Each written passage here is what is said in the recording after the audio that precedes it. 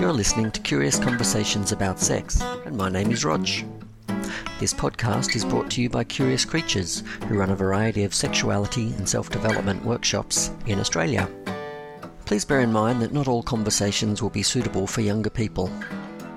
Also bear in mind that while we can discuss general concepts, what we say can't be taken as personal advice or guidance.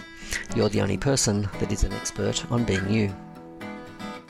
If you've got questions you'd like us to answer, or you want to find out more about us, look us up at curiouscreatures.biz, B-I-Z.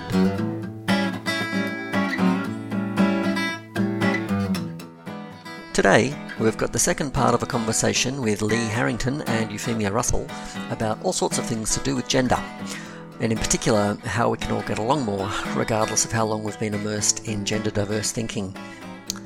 We're pretty much just going to drop you in the middle of the conversation, but hey, you're a smart cookie, you'll work out what's going on.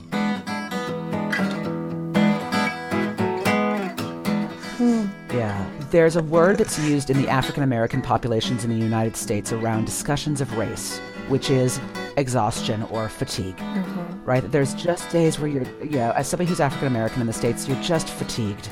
You don't want to have another race conversation with your coworkers. You don't want to have another race conversation on the internet. You're just done. And I know for a lot of transgender people, there could be moments of trans fatigue. And so to be really gentle with yourself, too. If you're an ally or somebody who's new, sometimes it's not the transgender person's job to have to educate you. And so if somebody says, I don't have the energy and the time to discuss this, it's not about the fact that they don't love you and care about you. This is an opportunity for you as the person learning to go and type in the word transgender on the internet and understand that you're going to run into a whole lot of different perspectives. But even if all you find is something like Wikipedia to start the conversation, it's a great place to start the conversation. And I actually have a website up to go with my book, which is traversinggender.com. And I have lots of links of basic places to start the conversation. Because sometimes when somebody tells you that they're trans, it can feel really exhausting. So I would say all parties be gentle. All parties be gentle with themselves. Self-care is sexy. It's so sexy. Totally. The sexiest. And not all battles have to be fought at that particular time when they present. Yes. Lee, I don't know if you have the book Decolonizing Gender on your list. Oh, yes. Yes. Oh, my God. Yes. But be forewarned, if you are somebody who has challenges with copy editing, this person who does not identify as transgender, I think they identify as Bayot. I'm not quite sure. Or maybe they're, they're Bakla. They use the term Bakla because they're from the Philippines. And they straight out say at the very beginning of the book, I don't believe in the strict restrictions of academic English language structure. Yep. I will not always be using periods or commas or capitalizing things. The colonizing language. And I might contradict. Yeah, and it's decolonizing language, which I find, again, I had to kind of hack myself because I grew up in that language structure. Yeah. And just because someone doesn't happen to be able to frame their argument in the acceptable grammar of the time doesn't mean that the argument or the points being made aren't just as valid. So I love that. Yes. Yeah. So I'm also I'm so much in confusion around these words in relation to myself, let alone others. I find in terms of describing my attractions and as a sex educator, I find the language vulva owners and cock owners or whatever other variations of that, I find that often to be more accurate because often I don't mean something like man or woman. So if I, for instance, if I want a cock up my arse, then asking for a man is not as accurate as saying I want a cock owner. And likewise, if I'm doing education on how to fiddle with, say, a clit, then it's more accurate to talk about vulva owners or even more accurately clit owners than it is women.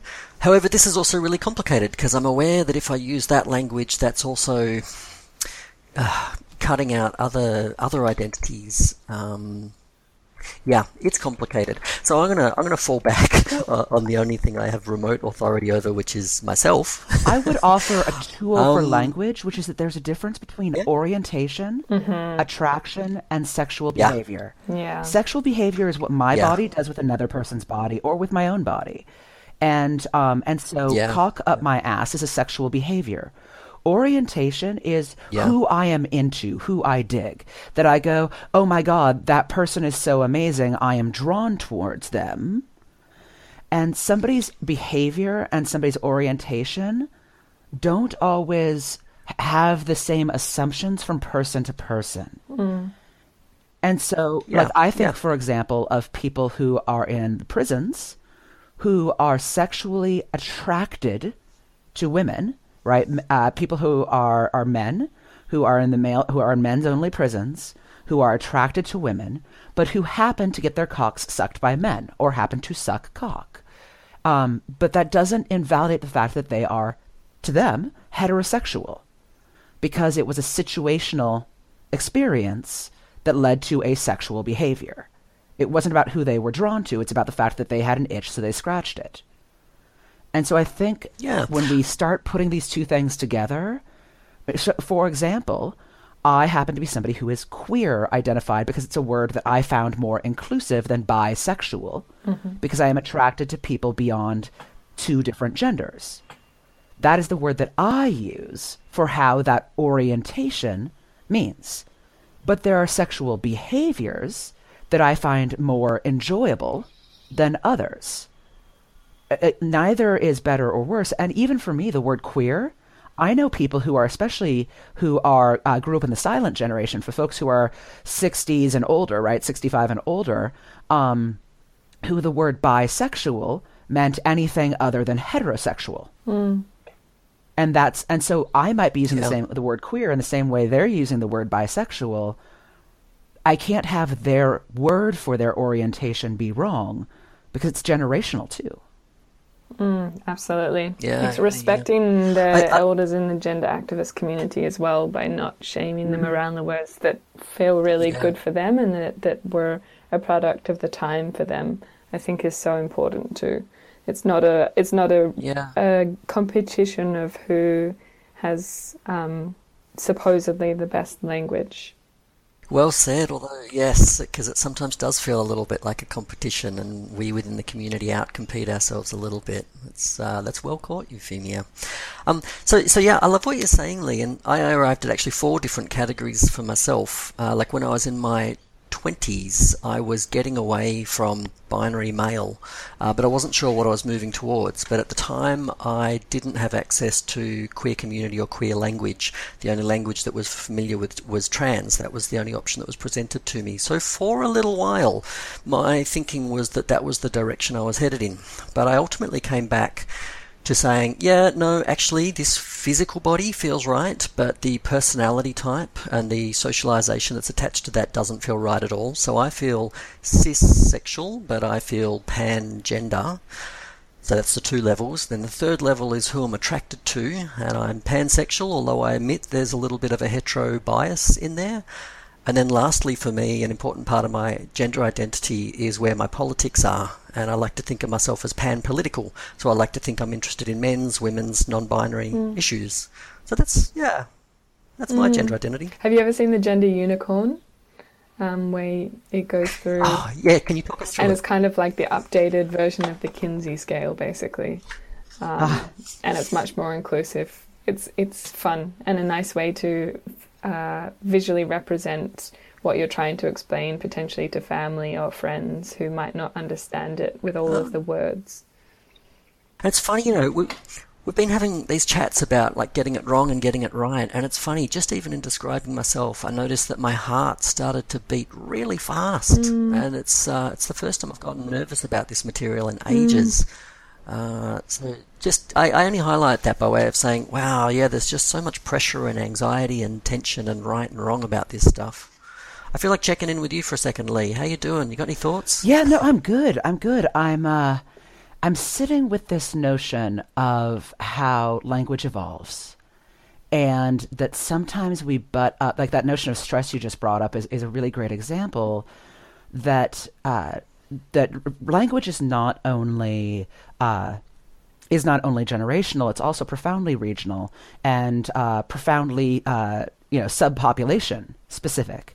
I was teaching a class on the different breakdowns between gender, sex, and orientation because, for example, I was actually turned down for transition when I was a teenager because I was attracted to men at all, and I was told that I had no reason to transition because it's easier to be attracted to men if you're a woman. Wow. And as one of the logics, right? Oh yeah, the Benjamin standards were fascinating. But so again, I was teaching this class. Attraction, identity. Yeah, exactly. I was teaching this class, and this woman who grew up in the Philippines, she was laughing near the end, and I'm like, "Well, what's that? What's going on? Would you be open to sharing?"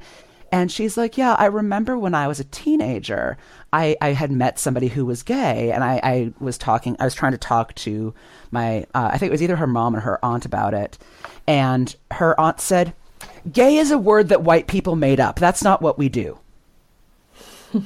And because for them it was about being with people and about sexual behavior, if you even talk about that, but you probably don't. And it's, are you dedicated to your family? Is your family pride being taken care of? Are you a good person?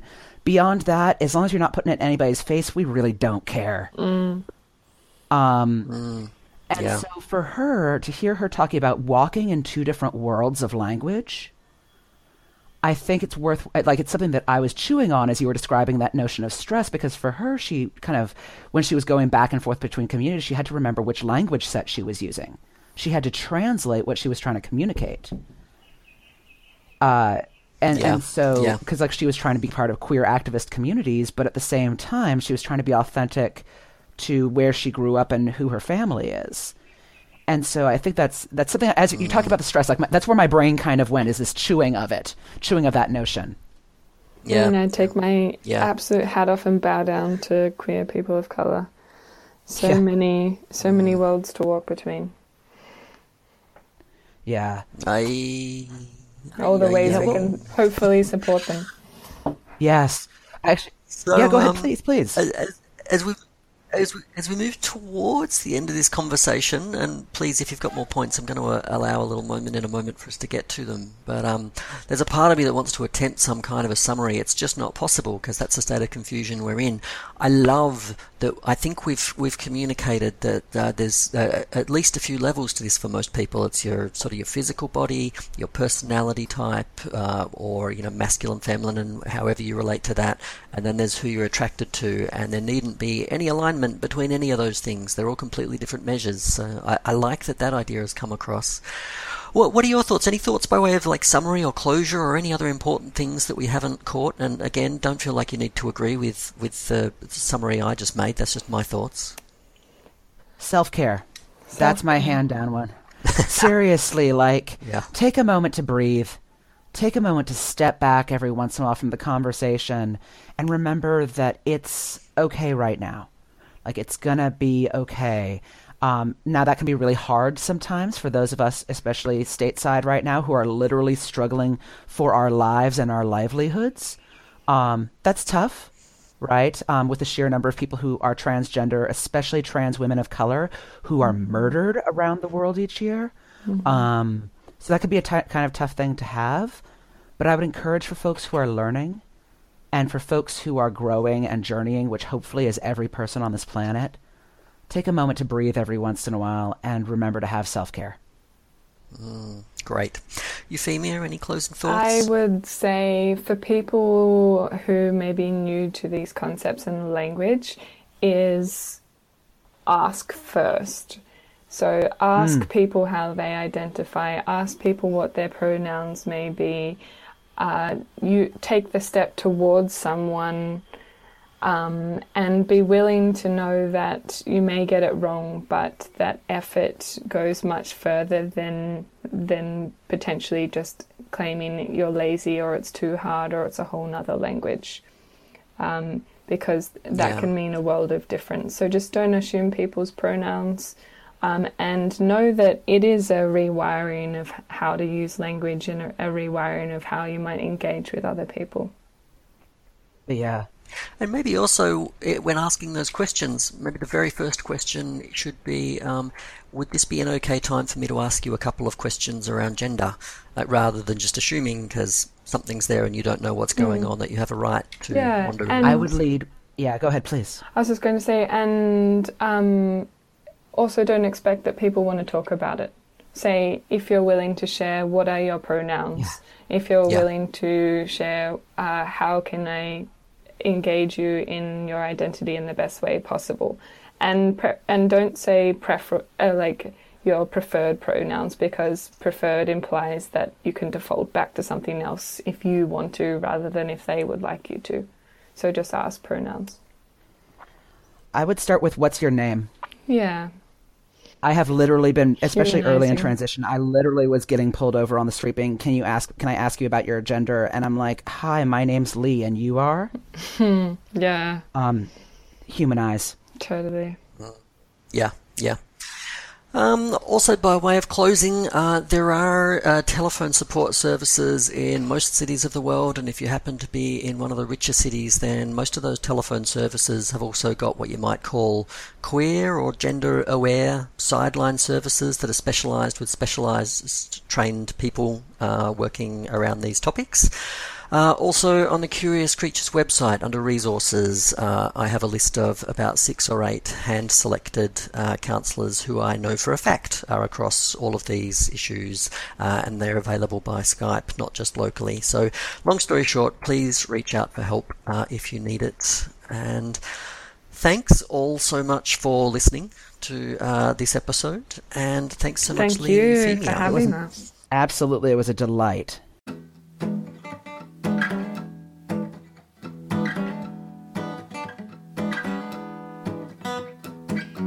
Let's hear a little bit more about our guests today. First, Euphemia, would you like to say a little about who you are and what you offer? Sure. So I'm a sexuality and pleasure educator, and I started I Wish You Knew, which is a project, and the aim of it at the moment is just to share practical information, particularly with curious millennials, because that's who seem to want to come to my events the most. So I do consultations and events, and they explore pleasure and 101 kink, communication and identity. So at the moment I'm running butt plug dance parties to explore your butts, and porn screenings and sex and communication events.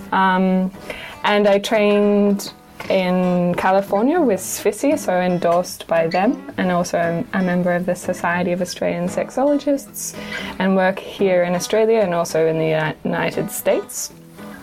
And if you want to hook in with the things that I do, then check out www.iwishyouKnew.net or sex.iwishyouKnew on Instagram or Facebook. Fantastic.